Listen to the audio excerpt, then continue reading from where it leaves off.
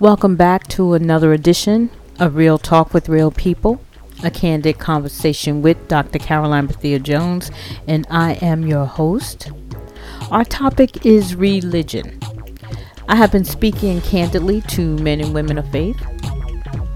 I gave them each an opportunity to share their spiritual journey and their faith walk. I was inspired by their faithfulness, their undeniable love of God and family, and I listened intently to their opinions on the role of the church, mentorship, and how we can get back to or get to a place of healing in this country, and specifically our communities. Today, I will be having a candid conversation with my husband, Alban Jones Sr. He will be the last of my interviews before we all get together for our final finale. So welcome, Alban Jones, to the show. Hello. How are you? I'm good as always. Okay, so you know that this is a conversation on religion. And I chose you to be last because I knew that you was going to have much to say. And again, this is all of our candid conversations based upon our own experiences. So I want you to be candid, and I want you to be forthcoming with your spiritual journey, your faith walk. So just like I gave everybody else an opportunity, I'm going to give you an opportunity also to tell us about your faith walk, your spiritual journey, and how you got to where you are right now.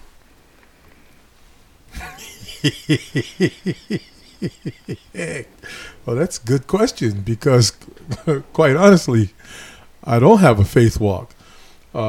Basically, for me, as most of us chocolate folks are, I was brought up in the Baptist church, and my mother religiously dragged me to the church.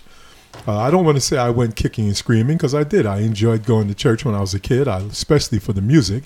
There's nothing in the world like that power of that black choir. So being a musically motivated person, that spoke to me like you cannot believe. But right around 1974, I was an 8th grader. And at that point, Easter, we always went to church. And that was the Easter of rebellion for me. And I looked at my mother and I told her, not today. I'm not going to church. I expected her to put up a fight. And she looked at me and she just said, okay. Because one thing, my mom was very liberal. She gave me the opportunity to kind of make my own way in life. So I really applaud her and thank her for that. But I really thought that I was going to have to get dressed and go. And I didn't have to go. And from that day forward, I kind of walked away from religion, if you will, because before I felt it was mandatory. Now I had my own say. But as I traveled along in my journey, I do like knowledge and intelligence. So one thing I always loved about religion is that it's the most incredible thing on the planet Earth. Ever since man has been on this planet, man has felt that there's a higher authority to have dominion over us. And every culture on the planet has some form of religion, some form of spirituality.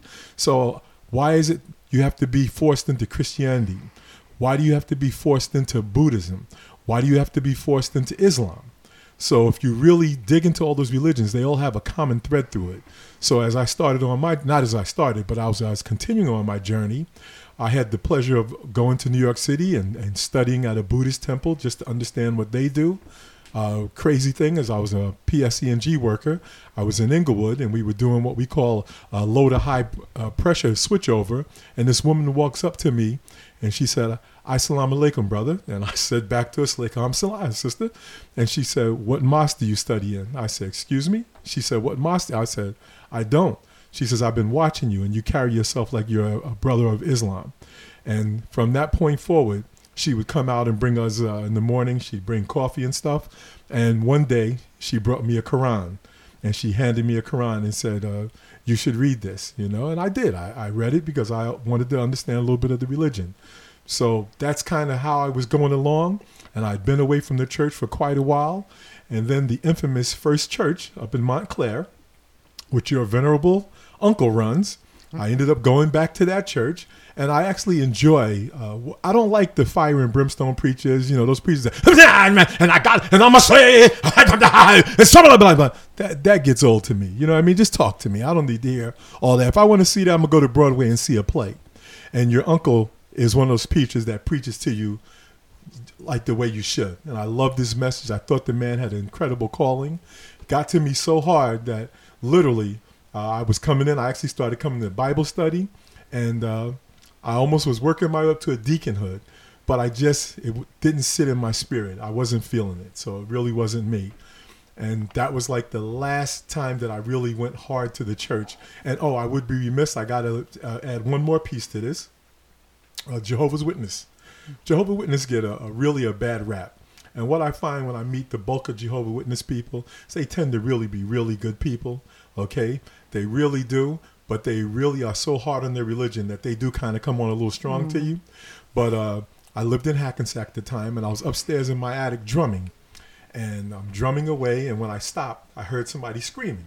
So I go to the window, and this guy, and I was playing to a record. The record is called, oh my God, it's by Fazo.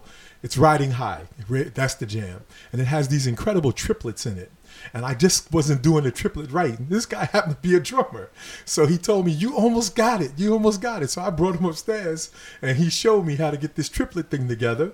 And then, unbeknownst to me, he was a Jehovah's Witness. Okay. And I made that fateful mistake of saying, I've been trying to learn the Bible, because I'd be in church, when I was coming up, and they would say, okay, and you turn to the book of Matthew. And I couldn't find Matthew to save my life. I didn't know where the sections of the book were. And he really knew his way around the book. And I studied with him. I'm going to say must have been about a good, 3-4 months. So he really taught me how to move around the Bible, him and his tribe that came in. And, and when I got what I needed, then I kind of pushed him away. And that was my journey. So that was my religious journey, if you really can condense that down. All right. So I met you in 1980. Yep. And you didn't strike me as a person who didn't believe in God. I guess because I grew up that way. And I always was a believer, and I always carried myself in that way, and I always thought that way, and I always spoke in that way.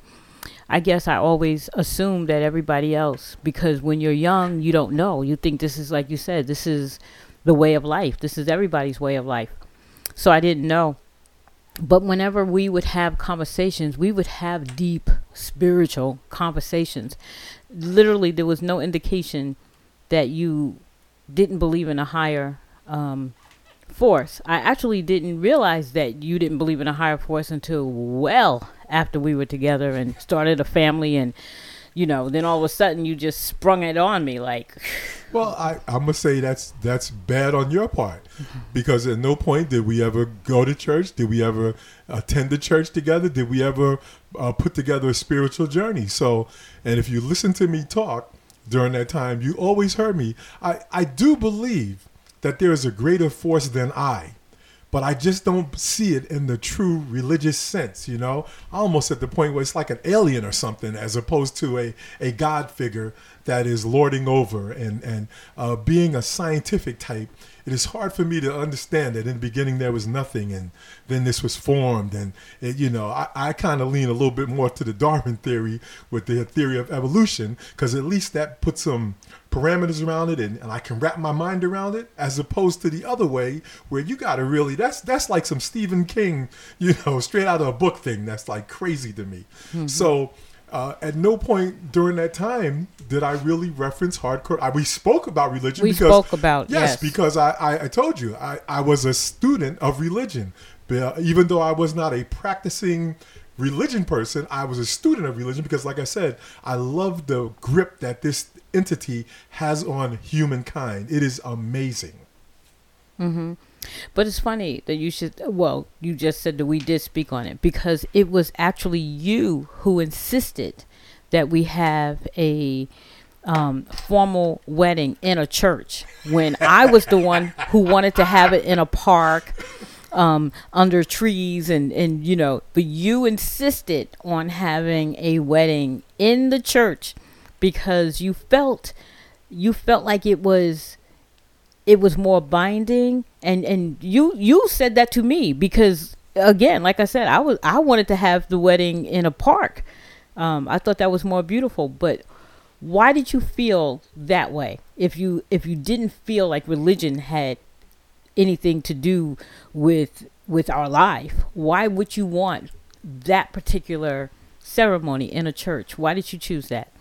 Because there are certain ceremonies that are just they're kind of ingrained in you. And when you especially look at my family, okay, we didn't have a lot of weddings along the way. If you look at the arc of the Jones family, only a few of the Joneses had really gotten married. And I thought it was very important to have a ceremony where the family could come together and truly believe that. Mm-hmm. But I also love that line in the book. And that line says, "You will leave your mother and father, and you will cleave unto this woman." Mm-hmm. I love that line. That needs to be in a song of mine. That line is powerful. So think about this. That was a ceremony that, to me, for it to be legitimate and go through the process, it needed to be in a church for me. That was just a part of the way it needed to be. Otherwise, if we did it in the house, if we did it somewhere else, even going to Vegas and doing the quickie wedding, justice of the peace, none of that means nothing. To me, not to me. To other folks, you do what you do. Mm-hmm. But to me, it needed to be in that church setting. When you see the president of the United States, mm-hmm. when he steps up, or she, because we got Kamala mm-hmm. there, could be a woman on the way next, but when they step up to take that oath, what do? They put their hands on the Bible, mm-hmm. okay? They do, yeah. And the most important thing to all of us here in America, and I would say worldwide, but at the end of the day, there's this little thing that keeps everything moving. It's called money. Mm. And when you pull that dollar bill out and look on the back of it, what does it say? In God we trust. In God we trust. Mm-hmm. So there's not necessarily a belief of that, but it is weaved into the fabric of who we are, mm-hmm. because that is how powerful the religious order is, as it permeates across all levels of things that are out there. Even if you're a straight, hardcore atheist, you're still touched by religion, because you can't drive down the street without passing the church. Okay. Mm-hmm. So, like I said, it wasn't until later that we actually sat and had a conversation, because what must have been like for you, because, I was hardcore in my spiritual journey.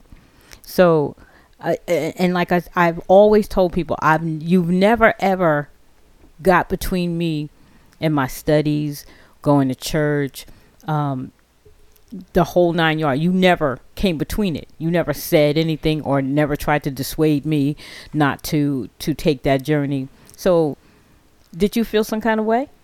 So this is my number one line about religion. Mm-hmm. Okay. Unless you're an extremist where you're just taking it to the edge.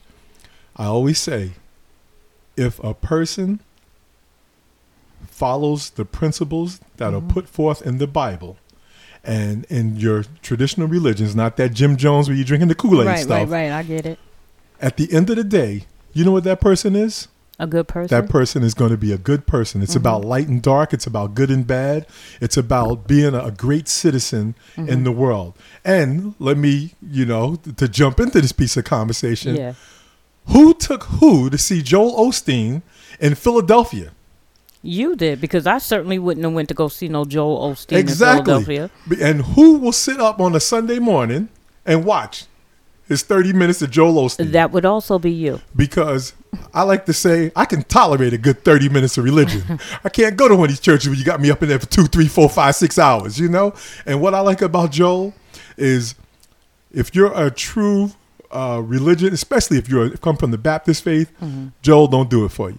Because Joel is not a typical preacher.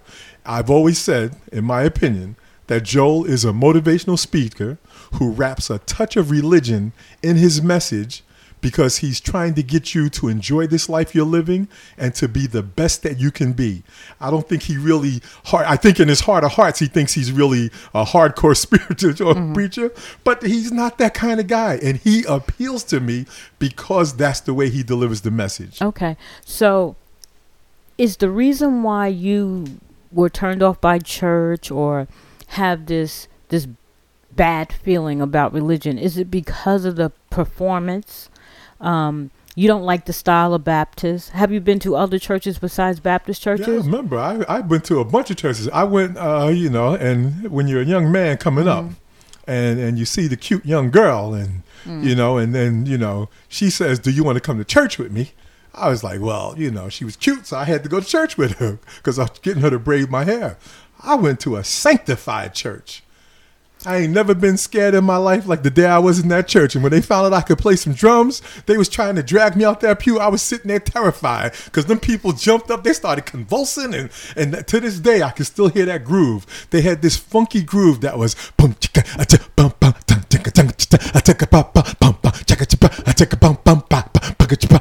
and the whole church went into a frenzy. I was like blown away by that. So just so we're clear, you've never looked at church as a place where you can find out anything about God?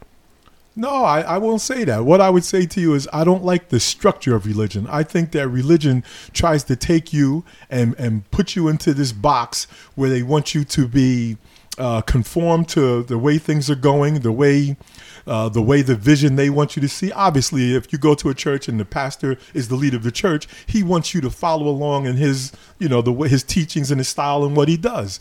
And if you remember the whole Amway trip that I went on. Mm-hmm. And what was the first thing I said when I came back? I said, I can't be with these people. They want you to be a robotic clone. You got to wear the blue suit that you got to wear. I used to wear my sunglasses on my head and, you got, I was like, who you talking to me? No, y'all ain't talking to me. Because if that's the way you need me to be while I'm here, then I don't need to be there. And so when I see church, I don't feel I fit the MO of what a church is because I'm way too free-spirited. I'm way too free-thinking. I'm way outside the box. And there may be a church out there for me, but the traditional church is not the place for me. Okay, I get it. But, it's so funny that you should say that because that is the way some people would describe Jesus. Yeah, he was radical. I did one more thing. Okay. I didn't answer one part of your question. You talked about me not getting in between your thing. Okay. Yes, right. So let me answer that for you. Mm-hmm. And I started going down the road about it. At the end of the day, you would just be a good person. Okay. Mm-hmm. If any person follows that. But what I saw more than anything is we all have a thing that we're passionate about. Mm-hmm. And when you do that thing you're passionate about, you come alive inside of that thing. And so what I saw is as you were in there, and, first it started with one Bible, then you had 4 Bibles, then you had 16 Bibles, then you had 32 Bibles, each one different than the other one. And you took a joy and a glee of this spiritual studying journey you on to the point where you end up getting a PhD in this field. So to me, it would be foolish on my part to stop you from enjoying the thing that you did. Just like when you see me doing my music, you never stop me. Right. So why would I do that for you? Because especially when I saw how much it meant something to you. And it was always crazy to me because I like to say the reason my daughter has a degree in psychology is because I was her father. Okay, she needed that to understand me, and the reason you took the journey in religion the way you did, because you live with a heathen like me. You need all the ammunition to work on me, so it worked out good for both of y'all. That's actually not far from the truth, because I often ask myself, would I have dived so deeply if you had not been the type of person that you were? Because there were some times when I literally had to question my own self, because you are a hard man to live with. And you were also a hard man to understand. And I grew up. Good with that. I grew up in my mama's house, and she always taught us to be good people, to love. And my mother was, Nora. She was a faithful woman of God, and a lot of the things that I did in the beginning was because of her teaching. Because I followed in her footsteps, and it took a whole lot for me to deal with you. And truthfully, and we're speaking candidly, because this is a candid conversation, there were many times when if I did not have my faith, I didn't know if I would be able to make it with you. That's my truth. Yeah, but you have to understand, you grew up in a family of 12. Yeah. Okay, I grew up in a family of 3. your family structure was a lot more, stricter, and we had freedom. And that is true. I used to travel by myself as a little kid coming from, Spring Valley and Nyack to come to Hackensack to hang out with my cousins. My mother would just put me on a bus and let me go, so our journeys were so different. Yeah. And so that's one of the reasons why I've always been such a free spirit. But inside of that, I think what it did is it gave me a strong streak of independence. Mm-hmm. And the one thing that I couldn't handle was anybody trying to box me in. The minute you try to box me in and confine me, you will get the worst of me. Because at that point, I rebel against I do it at work. I do it with my friends, I think even in the band a couple times they seen when I got into that position where I kind of would just snap and just lose it. So I always have to have that avenue to have freedom and space. And that's one of the things, as I said, about religion is the confines in which it try to place you under. Right. I get that. I do. I get that. I, of course, never thought that I was trying to box you in. I was literally just living the life that I knew to live and trying to understand how come it wasn't working. It wasn't me trying to convert you or turn you into something. It was me simply trying to live my life. And like you said, it was so different from yours. But we had some very spiritual conversations, which has always been confusing to me because I get it now, having coming this 40-year long journey with my studying and me understanding a little bit better. But we used to have some very spiritual conversations. And I'm not, when I talk about spiritual conversations, you talked about a higher Absolutely. A higher force, a power higher than yourself. We talked about not so much the way other people would sit and talk about heaven and hell. We didn't talk about heaven and hell. Our conversations, when I say spiritual, they were about a greater force, a force greater than us. I'll never forget the very first poem you wrote for me. It was called My Star. And it talked, about, to me, that was spiritual to me, the way you alluded to looking for something that you couldn't quite grasp or get your hands on. And we had great conversations. They were intellectual and they were always about spiritual things. So I guess that's the reason why I never even thought about you not and I don't want to say religious, because as I got older, I understood that the right word for it is not religious, because I agree with you when we talk about how religion puts you in a box. I agree with that. But let's talk about the Bible, because I brought you a Bible. I remember that. I did buy you a Bible because I wanted you to and I to have conversations about the Bible, and I thought that we wouldn't be able to do that unless you read it so that we can have conversations. I still got that bad boy. Have you read it? I don't read it. I always said I wanted to read the Bible straight through cover to cover. And boy, right around when you get to Deuteronomy and Leviticus, ooh, my Lord. Hard reads. That and trying to keep up with I actually had a little chart where I was trying to follow the lineage of who's. I was like, oh my Lord, And so no, what I tend to do, and it's funny you say this because I'm in college right now and I'm working on national security and ethics. And one of the stories that came up is David and Bathsheba. Ah. And David clearly is one of my favorite heroes in the Bible. David is one of your favorites. Yes, and he is. It made me force myself. I got to go grab the book, and now I have it electronically, where I can go back and I want to read that whole passage again to get another appreciation for it. Because now we're talking through it through the lens of ethics and today, versus the way it went down when it was written in that in the book. So for me, the reason I can get through the Bible is because the stories in the Bible, and especially the Old Testament, New Testament, a little bit of a different kind of read. The New Testament to me is a little more scholarly, and the Old Testament is a lot more, it's oratory. It's like storytelling. Okay. So I can see that. The Old Testament to me is fabulous. It's fantastic. The stories are so rich there. Yeah, I mean, how rich are they? Every biblical movie you see is from the Old Testament. They're just amazing because those stories are just powerful. And so I can speak to the Bible from that platform because I grew up with those stories. I still love those stories to this day. And the the messages wrapped inside those stories are just powerful. One of the characters I speak about a lot also is Joseph. I love to speak about Joseph because, especially when you go back to biblical times, the older son was the one who got all the blessing, and the younger son was just lucky to be in a family. Sort of like you look at the Jacksons. Michael, in essence, should have not got the blessings he got because he was not the older son. That should have went to Jackie and Tito and Jermaine and them. But it was, again, another one of the least made it to the front of the pack. And so those are the stories that I truly love in the Bible because they resonate. Those are stories you can take with you anywhere to describe any type of situation. So when we have our spiritual talks, it's very easy to go back and reference those kind of things. Right. And then if you say something to me that I'm not really 100% on, then that's when I got to go grab the book and do my research, especially when you talk about a lot of the women, so the famous ones, Ruth and,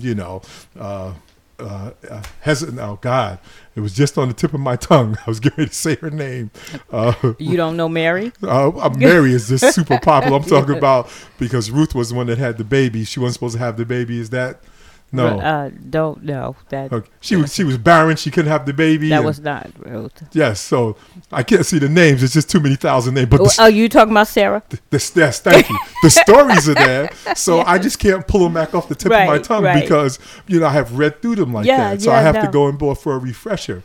Yeah. But that's where we came at common ground. That's why I could sit with you. And if somebody's sitting next to us listening to the conversation, it would be like, yo, man, that's a real spiritual brother right there. But I'm just so deep into those stories because they've been a fabric of my life.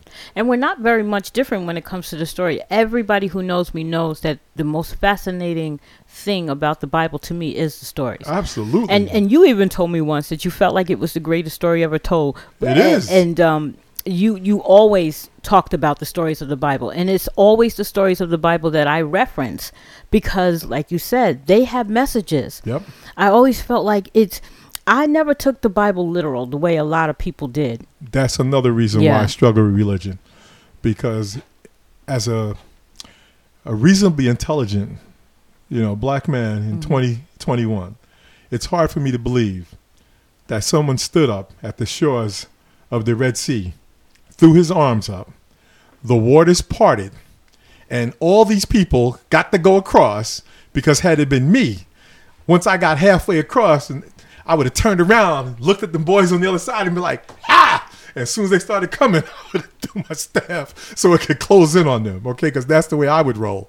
It's hard for me to envision that. So, you use the term all the time that these are allegories, okay? Yeah, allegories. Well, there should be when you get a book, you know how you open the book up and it's got the preface, the acknowledgments, the table of contents. Well, in the beginning of the Bible, it should say, these are allegories. Do not take these literal, Yeah, but that's not the way it works. I mean, maybe it would be easier. It's the word of God. I was going to say, I think the Bible is allegorical. There's lots of people who think it's literal. I say it should be literal. How can I put words in God's mouth? But I think it should be literal because if this is the living word, okay, these are his words, although written by man, okay, then we should take those words literal. It's like when you go through the stop sign. The stop sign is there. It is there literally. And if the cop is on the other side and you roll through, he's going to pull you over because you have violated the law of the land. And those words should be that kind of literal message to you. Yeah, but the laws of God are literal. And this is where a lot of people have difficulties. There are many allegories in the Bible, and there are many things that are literal. The laws of God are literal. The stories are some are literal, some are allegorical. Let's take what you just said, the story of Moses. It's actually one of my favorite stories that I reference because it speaks about what? It speaks first of all about Moses rescuing God's people from Egypt, right? Yep. There are so many ways that you can look at that, even in today's world, right? But one of the most important parts of that was when he was standing at the Red Sea and when the Israelites felt like they were trapped. And what did they do? They murmured and they complained to Moses. They're like, why did you take us from Egypt? We could have died in Egypt, but you brought us out here to this wilderness But this part right here is so overlooked, and I always use it to reference. Moses, at that point, he doesn't know what to do with these people. He turns to God and he says, "What am I to do?" Right? And the answer that God gives him is what? It is, if you don't, I'll tell you, it's, "What are you asking me for?" And even though that seems like that's such a harsh answer, like, what do you mean, what are you asking me for? We're asking you for help. But if we walk it backwards and we see when Moses got his assignment in the first place, and God told him what he wanted him to do, and also gave him the power to do it, the very audacity that you have now to turn and say, "What am I supposed to do?" should be obvious. I already told you what to do, and I already empowered you. I use that story as an allegory because I feel that way about us today. Why we keep asking what we need to do? You know what to do, and you've been empowered to do it. So why you keep asking, "What should I do?" And why do you keep finding yourself in a place where you need to be rescued when you've already been empowered? So I use the stories to show how we have already been empowered to do what we need to do. And a lot of times we just don't know it, and we have to be reminded of it. So where obviously religion is exactly what you said it is, it can be a means of bondage, and no one likes to be in bondage. And one of the things that I tell people all the time is you should not feel like you are in bondage when you are dealing with the things of God, because God is a liberator. He's a liberator. So if you're feeling like you are in bondage, something's wrong, right? Don't ask me that question, because I'm saying it's bondage. So I don't see the liberation in that. No. You don't feel liberated. No. Okay, so let's talk about the bondage that you feel. Why do you feel bondage? Because you're telling me I have to live by these decrees. Now obviously if you go to something as simple as the 10 Commandments, I'm not going to kill my mother and father. You know what I mean? They're I'm not trying to steal. Those are just. So what is it in the 10 Commandments that's binding to you? Those are good. Those are good things that you can deal with. But I'm not, I'm not trying to get up and go to church every Sunday. I'm not trying to do these sacrifices that, to prove my allegiance to you. Back in those days, you had to slit the goat and, put on the altar and all that. But you think that that's still what you need to do today? No, I'm saying those are the kind of rules and regulations you're forming. Which, if you break it down, is it any different from getting up and going to work? I'm supposed to be at work at 7.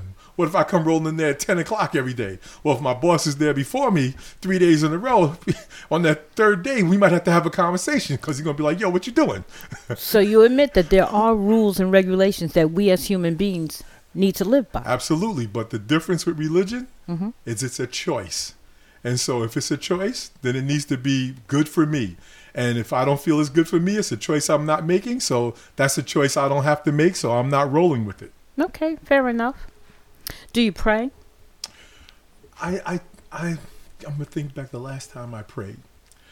Like a typical human being, when your ass is in a sling, that's when you reach out to your higher power. When things are going well, you just kind of roll with the punches. So you believe there's a higher power to reach out to when you're in trouble? What's the first words out of your mouth when something happens? God! It comes right out your mouth, right? You can't even help yourself. But I did a presentation on our health and safety call. And this story really, really struck me. Oh my God, I'm going to get her name wrong. I'm not going to think of her name, her full name. It's one of them 3-word names. But her claim to fame, quite simply, is she was the last survivor pulled out the wreckage from 9/11.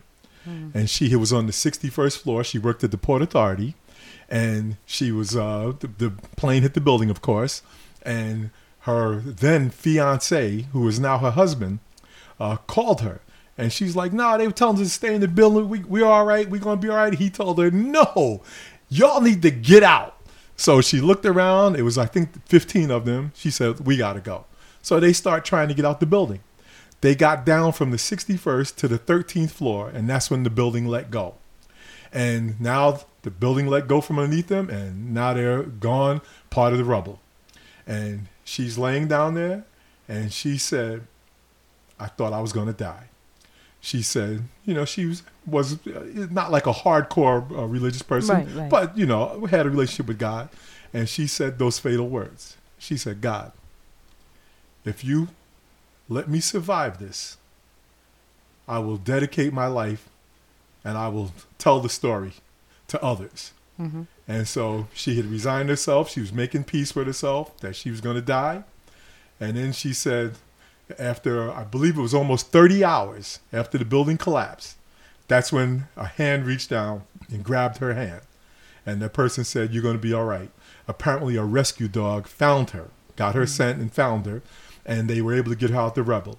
And she did. She went on to tell her story. And if you just Google The Last Survivor, it's a powerful story. There's even a couple of video clips of her. Mm-hmm. And so that is what I think we do in that moment when we either get incredible success, because the worst thing in life is to have incredible highs, incredible lows, and there's no one there to share it with you, okay? Mm-hmm. If you become wildly successful, let's just say I hit for $500 million. For me to sit on $500 million by myself and not share, that's like super, super selfish. And by the same token, I end up with, not stage 4 cancer, but like right before that, where like I'm going to have to go through heavy chemo and I'm going to be out of commission for like the next 2 years. But then I do come back and survive. If you go through that with other people that help you through that journey, the journey is so much greater because you have a support system. And so when we get in those times of need, first words that come out of our mouth is we utter the word God. Okay. So although I may not feel the spiritual connection with a God-like figure, I feel a connection with a higher power. When I start walking around and my head gets big, as it does quite a bit, because I think I'm pretty damn great, I always have to look in the mirror and go, yo, there's a higher authority, brother. Take a deep breath and appreciate what the higher powers and the universe has done for you. So take a deep breath and stop being as egotistical as you want to be. Okay. So with that said, I can safely say you don't pray for me?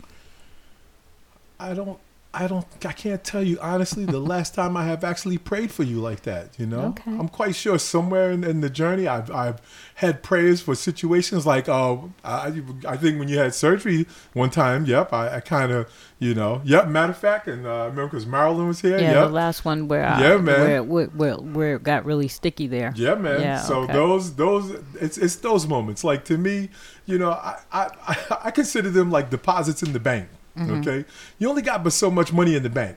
You can't. It's like the boy that cried wolf. You can't go crying wolf all the time. I pull that card when I really need to pull that card. Do you realize I pray for you every day? So you might want to stop because clearly it's not working. Clearly it is working because you're still here. You're still alive. You're still doing well. So clearly it is still working. Well, but what's the difference? Is you're a spiritual woman. That I don't think that's no. You don't just pray for me. You pray for Key. You pray for Junior. I pray for everybody. Yes. You know what I mean? That's who you are. Yeah. I probably stopped praying because remember back when we were kids? I remember my knees at the bed, my hands folded, and with the little prayer we used to say as kids, and then God bless, and then you would name all those names.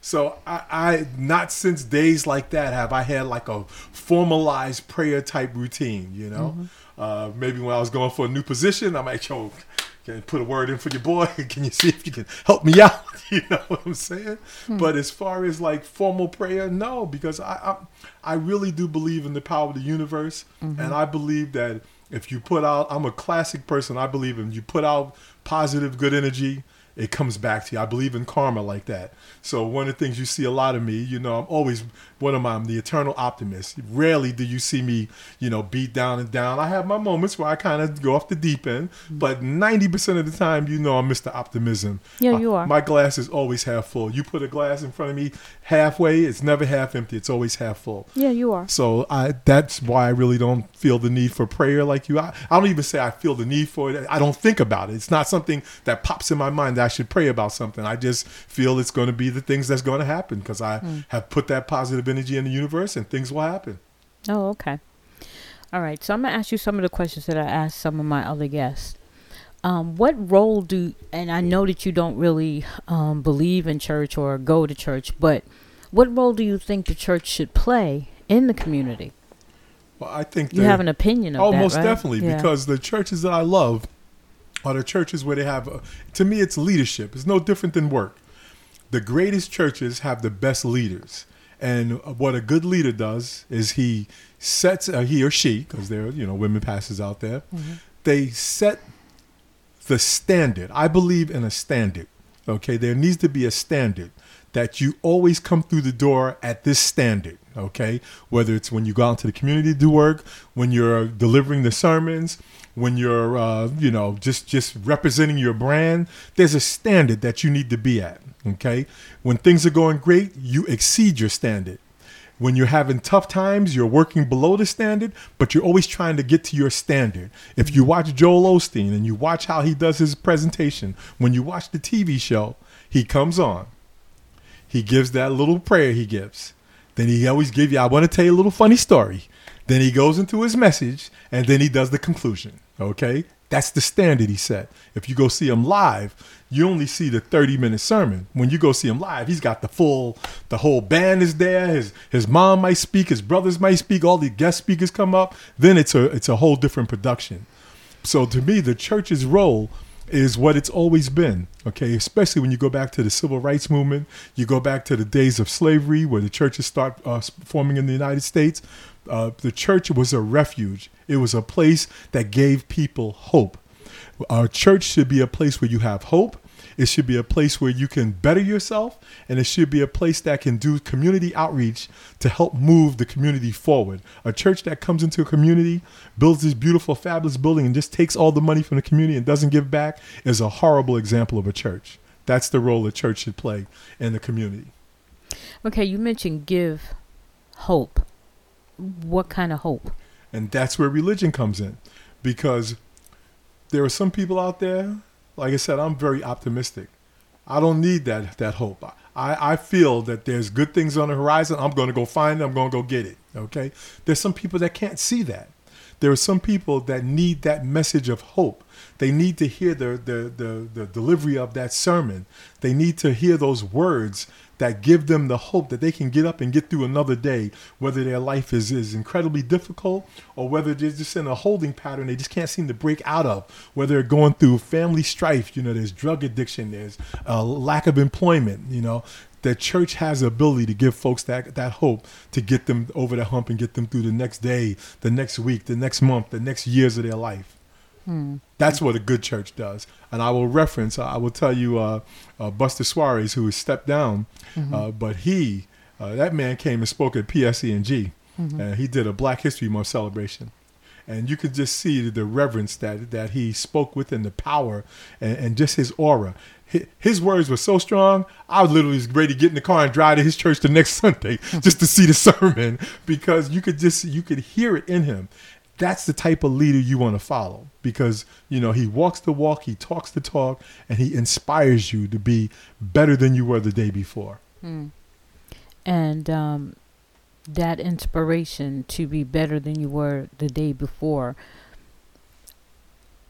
I'm trying to understand, do you not think that the church's role is to give individuals the tools to be better than they were the day before?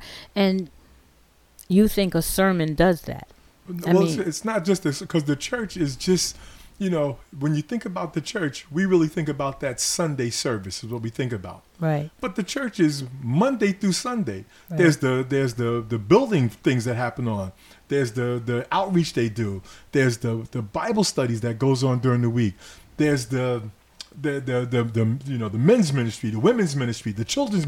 There's all these different entities that make up the holistic journey of the church. If you just go to the church on that Sunday and just get that Sunday message, you're missing a lot of what the church can help you with. Okay, so that's it. When you're really a member of the church, this is what I said about First Church in Montclair. The reason I got so invested in the church because I came there to play as a musician in the band. Then, as I listened, his words were inspiring. Then I started coming to the Wednesday Bible study after work, at night, So for me to go to a Bible study, what? because his words on Sunday were that inspiring to me that it meant something. To the point where he needed help in the church, did the whole second floor and all that. I came there willing to give my time up, and I was asked to become a deacon involved with the church, And at that point, I knew that I wasn't coming in that door with all the things required for me to be there in that service capacity.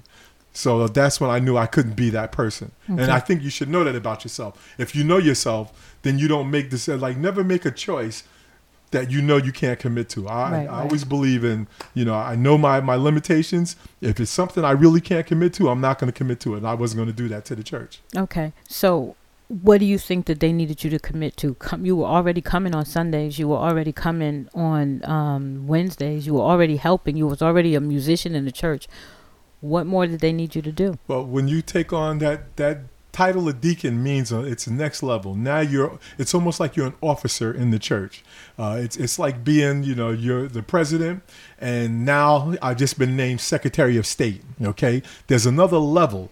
When you come in the door as a member, there's things that you can do, and there's lack of responsibilities, what I should say. Mm-hmm. All you got to do is show up, clap a few times, throw a couple shekels in the door, and you're out the door.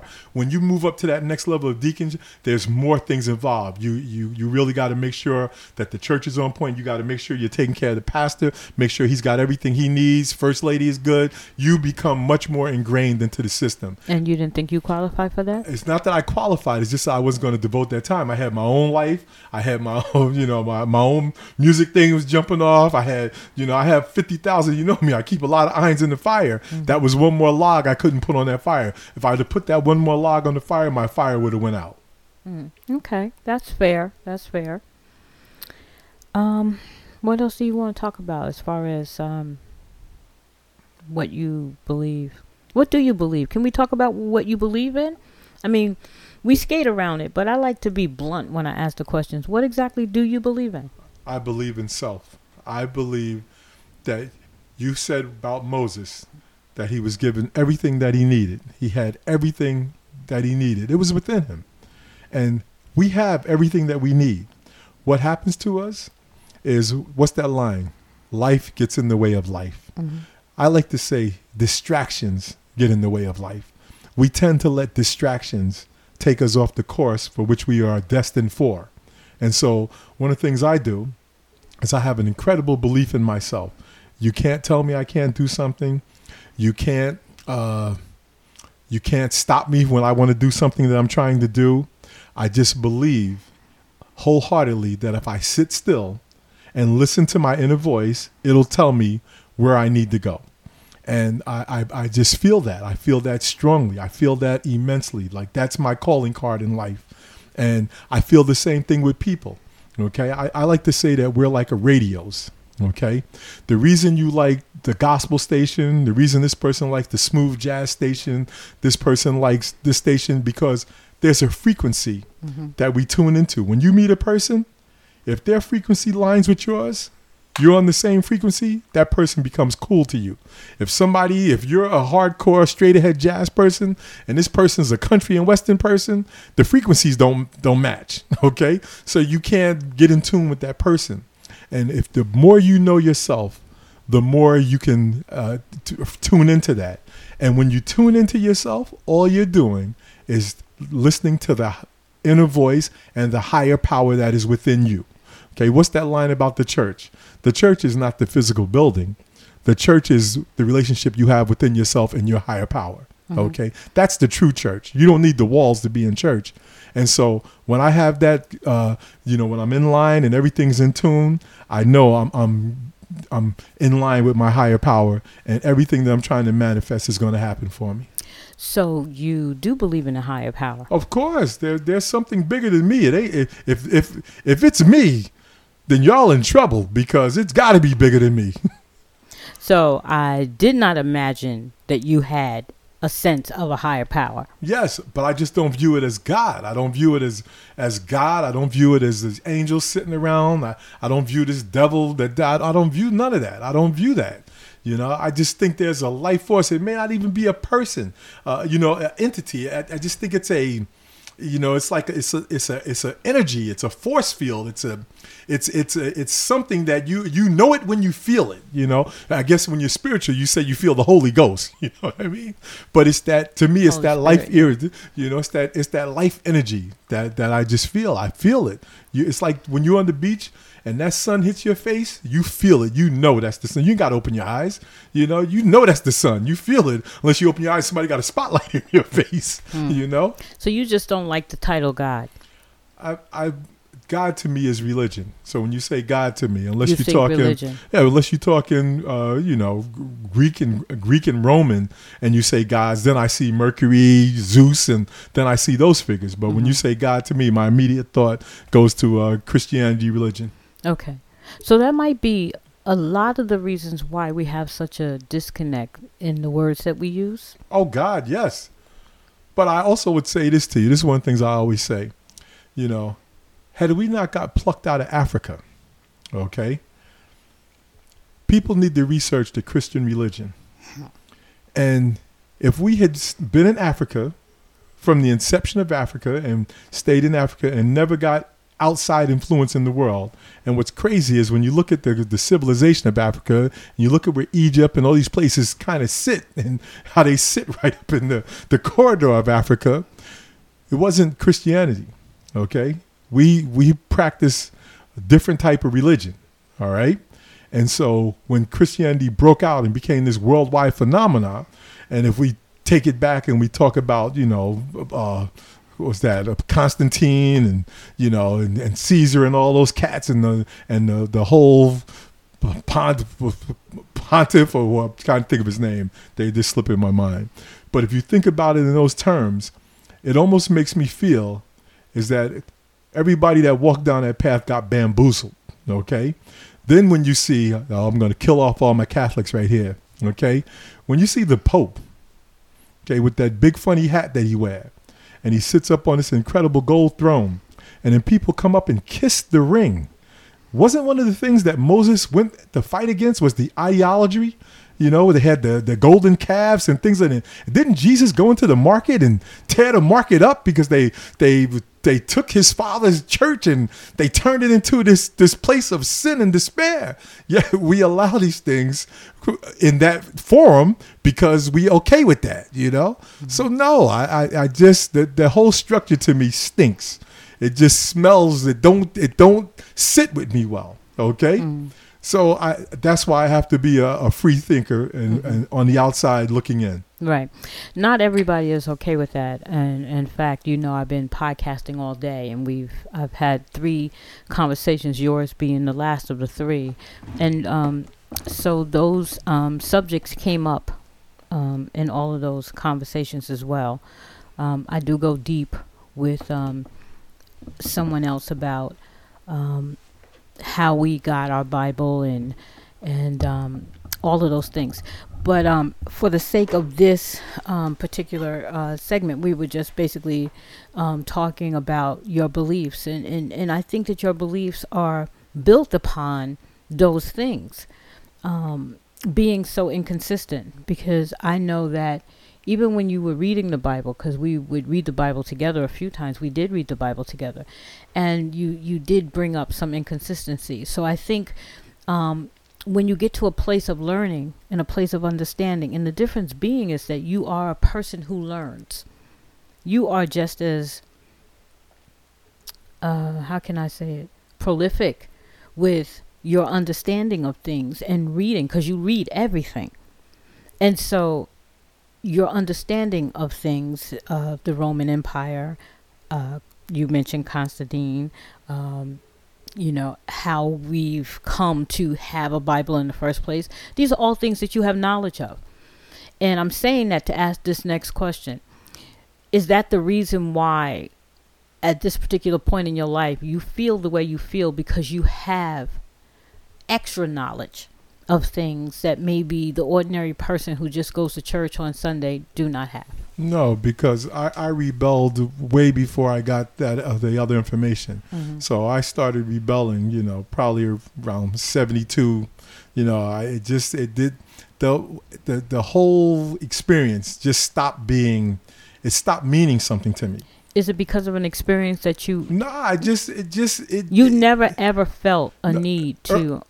Early when I was going, like I said, I enjoyed it, and I guess they always say when the child becomes 7, that's the age of reasoning for a child, where they can start now forming Asking those questions. Yeah. So so up until then, I went along with the program. Everything was going good, and then right around, like I said, probably around that 6th grade mark, as I started, really coming into who I was as a young man there. And the church thing was like, I was into sports, I was into music, I was into everything except religion. And then it was like, why do I have to do this if it's something I don't really enjoy? So and then the knowledge of all these other things came way later. Yeah, man. Okay. You may or may not know this, but I think you do know this, I'm not a particular fan of church either, which is surprising to some, and I think maybe even surprising to you, given my... No, we had this conversation, I know. Yeah, I'm not a fan of churches either, or how they present themselves or where we are in this moment. But that's not neither here nor there, because we understand that church is important in the Black community. Absolutely. And so...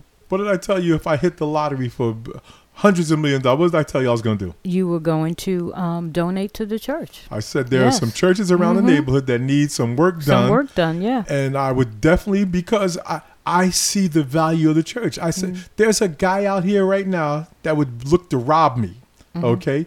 If I can get this church together and fix it up, that guy might be in that church, get himself together, and then go be a productive member of society. Those are the things that the church do. Right. So it's very important to keep churches in the community. Okay, and I hear you on that. I really do. So as we wrap this up, I'm going to ask you the last question that I've asked everybody else. What can we do as individuals and as a community to help ourselves? You know me. You've been knowing me for over 40 years. So my motto is teach a person how to fish, not give them a fish every day. So what can we do as a community, and what can we do as individuals to bring our community up to a place where we can thrive and grow and become better? That's a tough question, because it's a multi-layered approach. It's not a silver bullet fix. So here in East Orange, I love our mayor. We have a mayor. His name is Ted Green. And most mayors get the title. Then they go sit in the Golden Lily office, and they lord upon the community from afar. This man comes out. He hits the streets.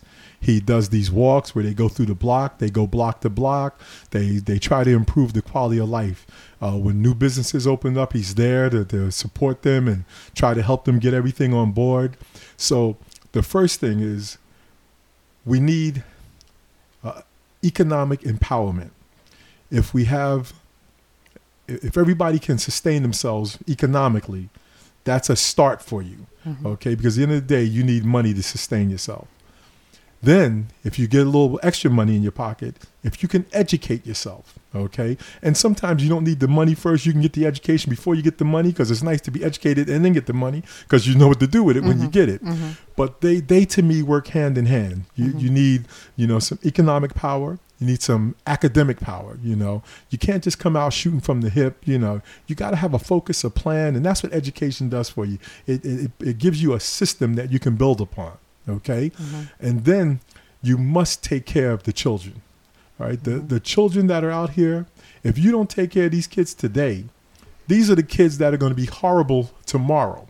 Okay. I look at my own kids. Okay. I grew up with a stepfather. So my own father, I didn't see my own father since I was 5 years old. Okay. That meant something to me. So when I had my own kids, whether we would have survived or not, I was going to be in my children's lives, because I understood the role that a father plays in a child's, especially a young male, but a child's life in particular, regardless. And we have to invest in our children. We have to invest in them socially.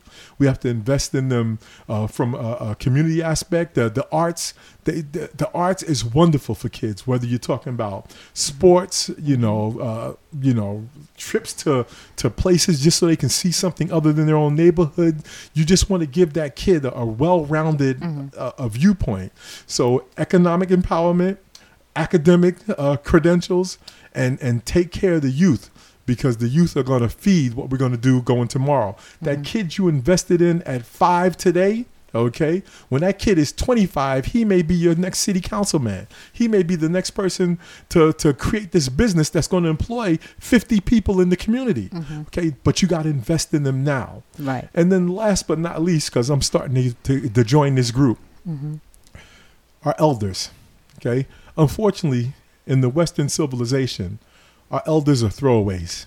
We don't do for our elders the way that we need to. And if you don't believe me, just go back and look through the COVID numbers and see how many of the elderly died, especially those in the nursing homes.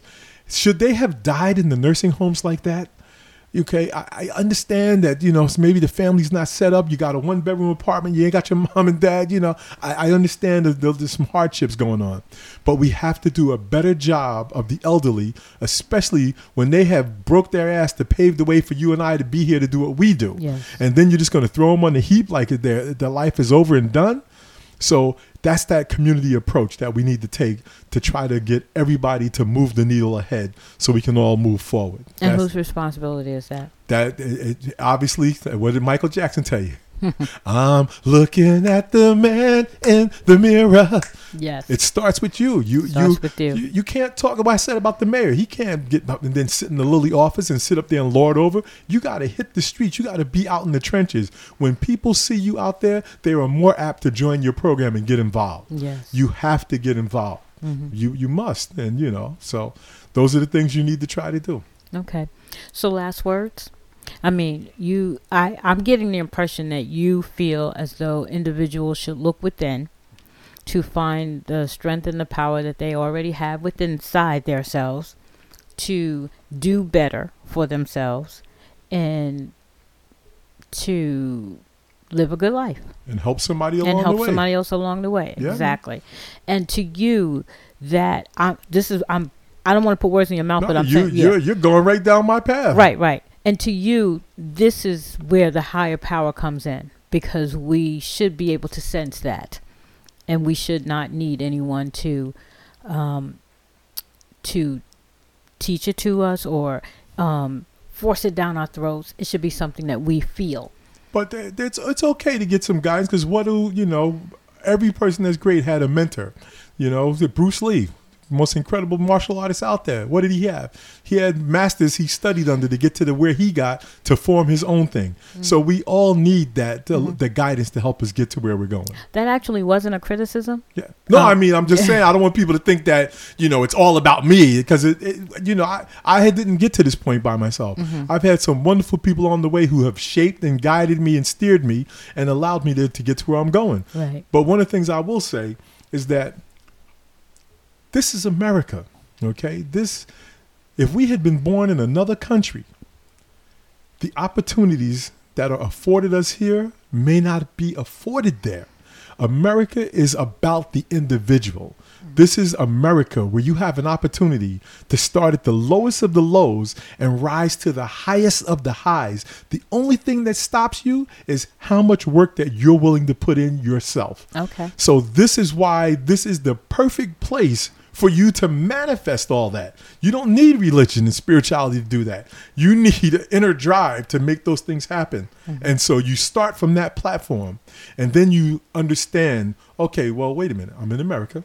Okay, wait a minute. I have the freedom of speech. Okay, I have a right to bear arms. Okay. I have freedom of press. Okay. And you start seeing it's a Democrat. I get to vote for who I want to put in office. Okay. So you start to understand how these systems work and are put together. And then you take those things and you just expand upon them to be the best person you can be during your lifetime in the world that you reside in. So you believe that people have what it takes to be their best self? Yeah, man. Even when you see somebody that is handicapped, let's take somebody in a wheelchair that can't walk. And when that person is doing more than you, what are you doing? Exactly. All right. There are people out here that got severe situations and they're doing more than you. Yes. What's your excuse? Okay. There you have it. And there you have it from someone who is not exactly religious, but he actually has a spiritual side, even if he doesn't want to see it himself. Because some of the things that he said, he may or may not know that Jesus said the same thing. So anyway, he has something in common with JC. JC was a radical. But anyway, we're at the end of this entire program. Mr. Jones, you were my last interview. Thank you so very much. Oh, good. Okay. Wow. Yeah. And so you come to the end of this topic of religion. Thank you for joining me. Thank you for sticking with me. And I hope to see you again through our next venture, which is coming up in January. And but will you return again, Mr. Jones, in December when we have our discussion with all of my guests? Oh, no. My birthday in that month. JC birthday in that month. Yeah. Your Christmas is in that month.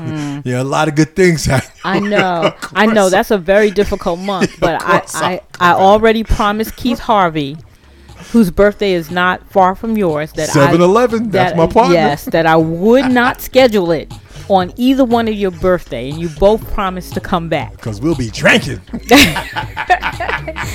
That's fine. I don't have a problem with that. I don't have a problem with it. Thank you for joining me on this candid conversation, and thank you for being candid. I appreciate your honesty through this whole journey. You've been listening to Real Talk with Real People. I am your host, Dr. Caroline Bethia Jones, and I'll see you next time. Thanks for joining me.